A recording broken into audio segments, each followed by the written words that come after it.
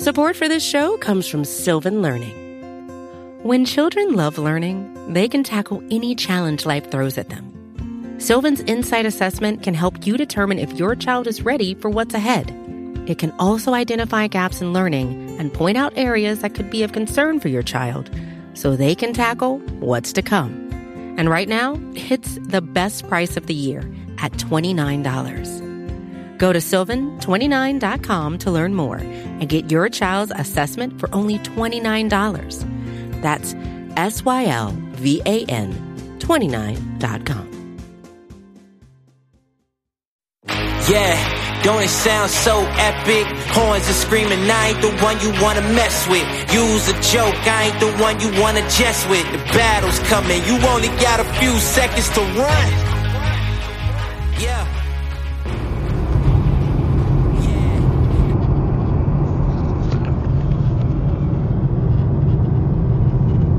Hello Bengals fans, I am Matt Minnick and this is Coach Speak, off-season edition here of Coach Speak, of course. And look, it's that time in off-season. We're almost to the schedule release, but the big things that everybody seems to be talking about right now are projecting the 53-man roster, and which is way too early, of course. And is this team better than it was last year? Which is way too early, of course. But I'm gonna try to take a crack at both, and do it in a short format and a quick listen for you here. We'll take a crack at it, look at it position by position. So let's start with the quarterback position. Looking at that, I'm gonna take the easy route and go with 2 and not 3. Save myself a spot later on. Obviously, Joe Burrow, Trevor Siemian, are they better at quarterback? I mean, I think another year of Joe Burrow is only bound to be better at this point, and I think they definitely improved at their backup situation with Trevor Siemian. The guy's started a lot of games in the NFL. A guy I feel a little bit better about if you got to survive with him going in the fourth quarter. So, or due to an injury for a relatively short term. So yeah, I do feel better about that position. So I think they're better at quarterback, and I think those are the 2 that they go with. Running back's a little bit tough. I only went with 3, and what's tough here is what are the roles? What can they do? I think Joe Mixon is Joe Mixon. Can the rookie Chase Brown cut into some of his own low because it brings a little bit more juice? Maybe, but Chase Brown, isn't there yet as a pass blocker. All right, Joe Mixon never has been there as a pass blocker. So now you're dealing with the fact that Travion Williams has to have a role as well. So you got all 3 of those guys. It's like, well, do you need a 4th guy to back up all of them? Is that guy even active on game day? So I don't know. I really get the feeling this team, like, they would give Chris Evans shots and then he'd screw something up and he would disappear. I don't think they love him as much as the fans love him. So I think maybe the Chris Evans thing could be out. I could see him sticking around. I could see him taking a jump too. But I'm thinking right now maybe they only go 3 at that position at that spot. Now we're going to up it a little bit here as we get to wide receiver. Oh, I'm sorry. Are they better or worse? They got a little bit more juice, but they've got some concerns from a pass blocking standpoint. They don't really have the power back like they did previously. So, it's kind of a toss-up. I think by the end of the year, they'll probably be in a better spot as long as the pass blocking gets worked out, especially if Chase Brown can step up in that department.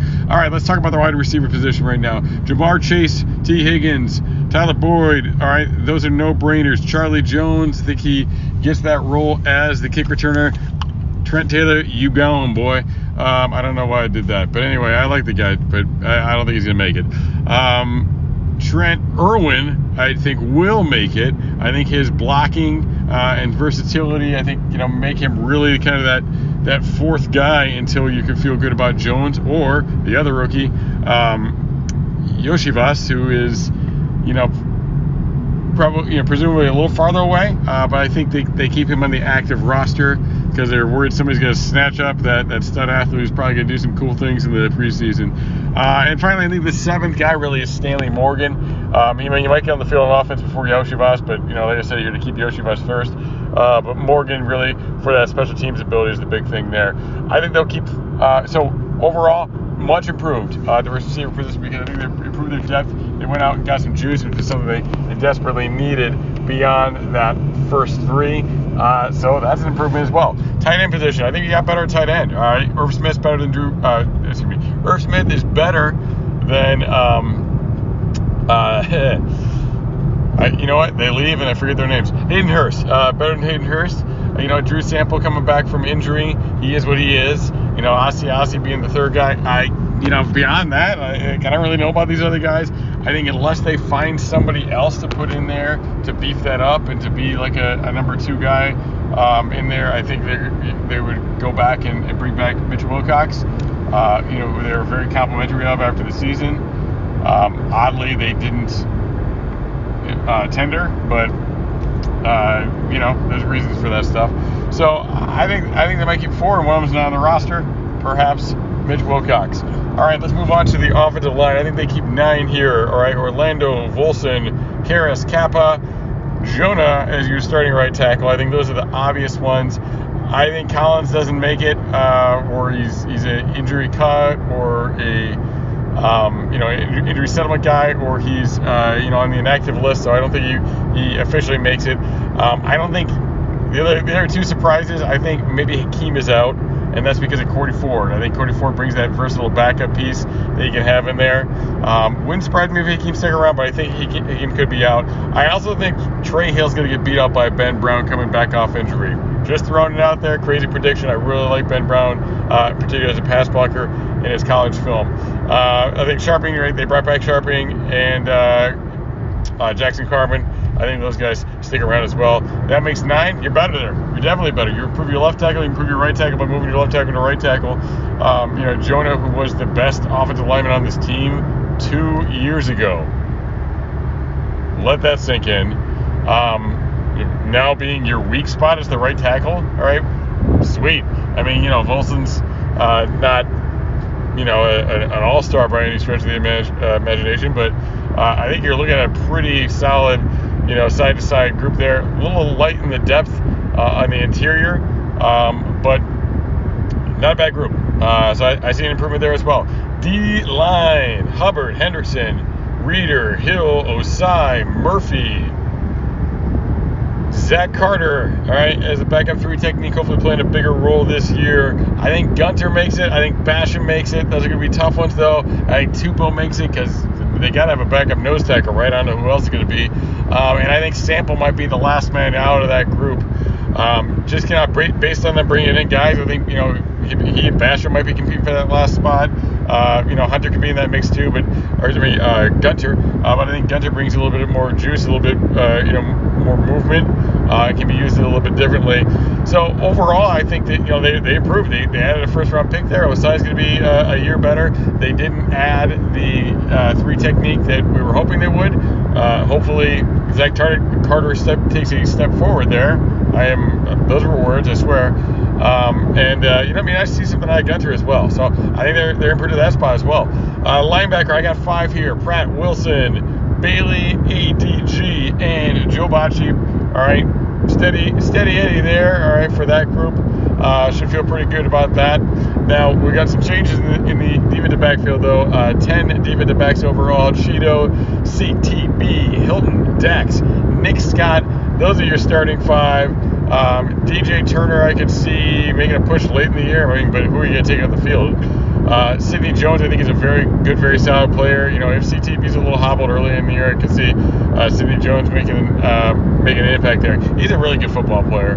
I can see him having a role as well, especially in like when they want to do more man situations and bigger packages. Battle, he's a little bit limited athletically, but man, really smart. He'll be able to fill a lot of roles. He'll be able to be a little bit more of that rundown type guy, where you've got more of the free range, versatile types. You got more like free safety types with both the other guys.